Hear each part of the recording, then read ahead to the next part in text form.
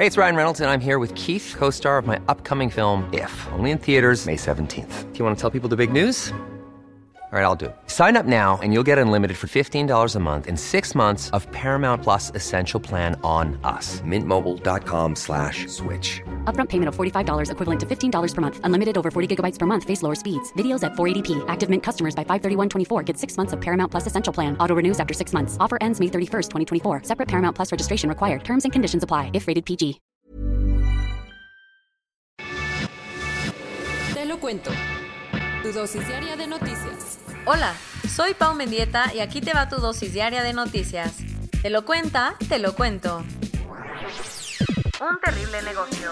Los criminales que buscan surtir la demanda china están poniendo en peligro a los jaguares de la frontera entre México y Guatemala.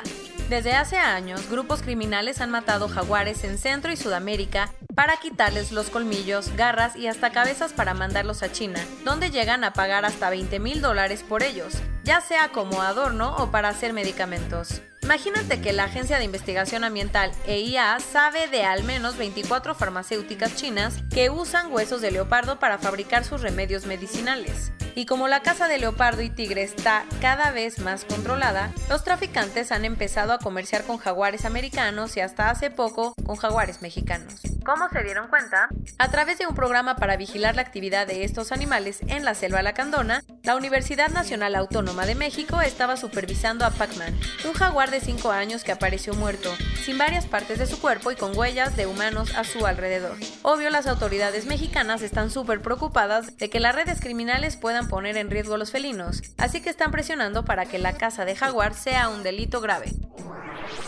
A mí ni me vean. Más o menos fue lo que dijo el gobierno español después de que surgieran varias denuncias sobre presuntos espionajes contra líderes independentistas catalanes. Desde la semana pasada, las aguas del Procés Catalán, el movimiento para buscar la independencia de Cataluña, volvieron a tomar fuerza luego de que surgieran denuncias sobre un posible espionaje por parte del gobierno español en contra de algunos de sus líderes.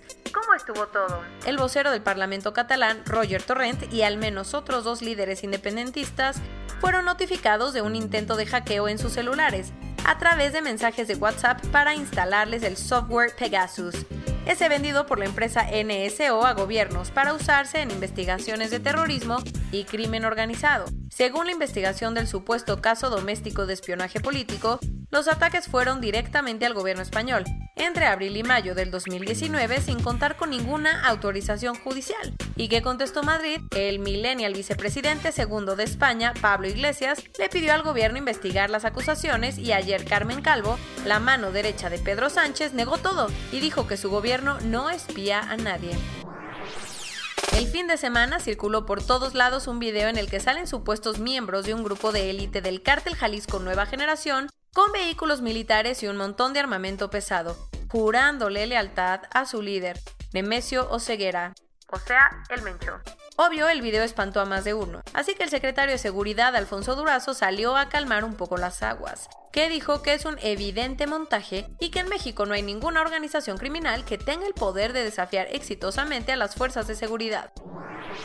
El viernes te contamos que Emilio Lozoya Austin ya había llegado a México, pero para sorpresa de muchos, el exdirector de Pemex no se fue directito al reclusorio norte, como se tenía pensado, sino que las autoridades lo mandaron a un hospital porque tiene anemia y problemas en el esófago. Lo nuevo, aunque la Fiscalía General de la República no ha dicho mucho, el líder de Morena en el Senado, Ricardo Monreal, dijo que Lozoya está en el hospital como testigo protegido.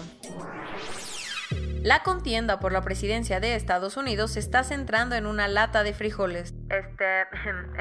Resulta que Goya, la principal compañía hispana de alimentos en el país, está en medio del tema electoral porque Donald Trump la ha usado para ganar votantes latinos, al punto que hace unos días el director de la empresa estuvo en la Casa Blanca en la firma de la Iniciativa de Prosperidad Hispana.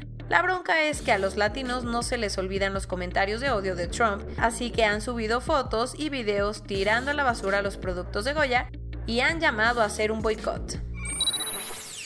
El fin de semana murió el congresista demócrata John Lewis a los 80 años, víctima de cáncer pancreático. ¿No te suena? Fue uno de los grandes líderes del movimiento por los derechos civiles en Estados Unidos e incluso acompañó a Martin Luther King Jr.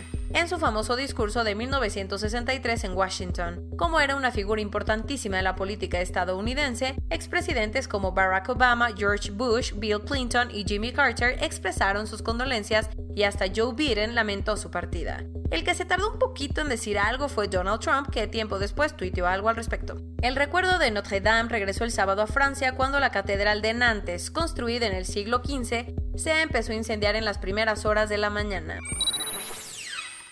Los bomberos corrieron a apagar el fuego que, aunque no fue tan grave como se esperaba, sí dejó importantes daños en la iglesia, sobre todo en el órgano barroco. ¿Y qué pasó? Desde que llegaron, las autoridades vieron que el fuego inició en 3 puntos y sospecharon que todo fue provocado. Así que horas después detuvieron a un monaguillo que es el principal sospechoso porque sus declaraciones tenían inconsistencias. Pan comido. Lewis Hamilton conquistó ayer el podio del Grand Prix en Hungría, liderando la tabla de puntos en la Fórmula 1 con 63. La carrera estuvo llena de muestras antirracistas en varios momentos. Por ejemplo, algunos pilotos usaron playeras con la frase «Fin del racismo» y otros se hincaron antes de los himnos «Chill Trump», y a pesar de que fue un día extrañamente frío en Hungría, parece que el clima no le hizo ni cosquillas a Lewis, que ganó fácilmente y llevó a Mercedes a otra victoria. Corona News Global en el mundo. A nivel global ya hay más de 14.394.000 casos y hasta ayer en la noche al menos 603.000 personas habían muerto. Y en México, 344.224 personas se han enfermado de COVID-19 y desafortunadamente 39.184 han muerto. Después de mucha indecisión y cambios de fechas, el Instituto Mexicano del Seguro Social anunció que la reapertura de sus más de 1,000 guarderías será escalonada y en consenso con cada estado. Donald Trump dijo que los medios deberían de fijarse más en la crisis en México que en la de Estados Unidos, porque nuestro país no está haciendo nada para ayudar al suyo. En Baja California, las cosas están muy complicadas, porque la tasa de mortalidad es del 49%, la más alta del país. Para que te des una idea, de cada 2 personas hospitalizadas en el estado, una muere. En un gesto pocas veces visto, Donald Trump dijo que tomaba responsabilidad del manejo de la pandemia porque al final ese es su trabajo. A Hong Kong le está lloviendo sobre mojado porque con más de 100 contagios en 24 horas, el domingo fue el día récord de nuevos casos. Un nuevo estudio en Corea del Sur encontró que los niños entre 10 y 19 años transmiten el virus como si fueran adultos, lo cual pone aún más dudas sobre la reapertura de las escuelas. Desde Portugal hasta Grecia, los países del Mediterráneo europeo han empezado a abrir para recibir a turistas, pero parece que la gente aún no se siente muy segura porque los destinos se han visto vacíos. Ayer Cuba no registró ningún caso de transmisión local en 24 horas por primera vez en más de 4 meses. Y esto es todo por hoy. Nos vemos mañana con tu nueva dosis de noticias. Pau Mendieta se despide.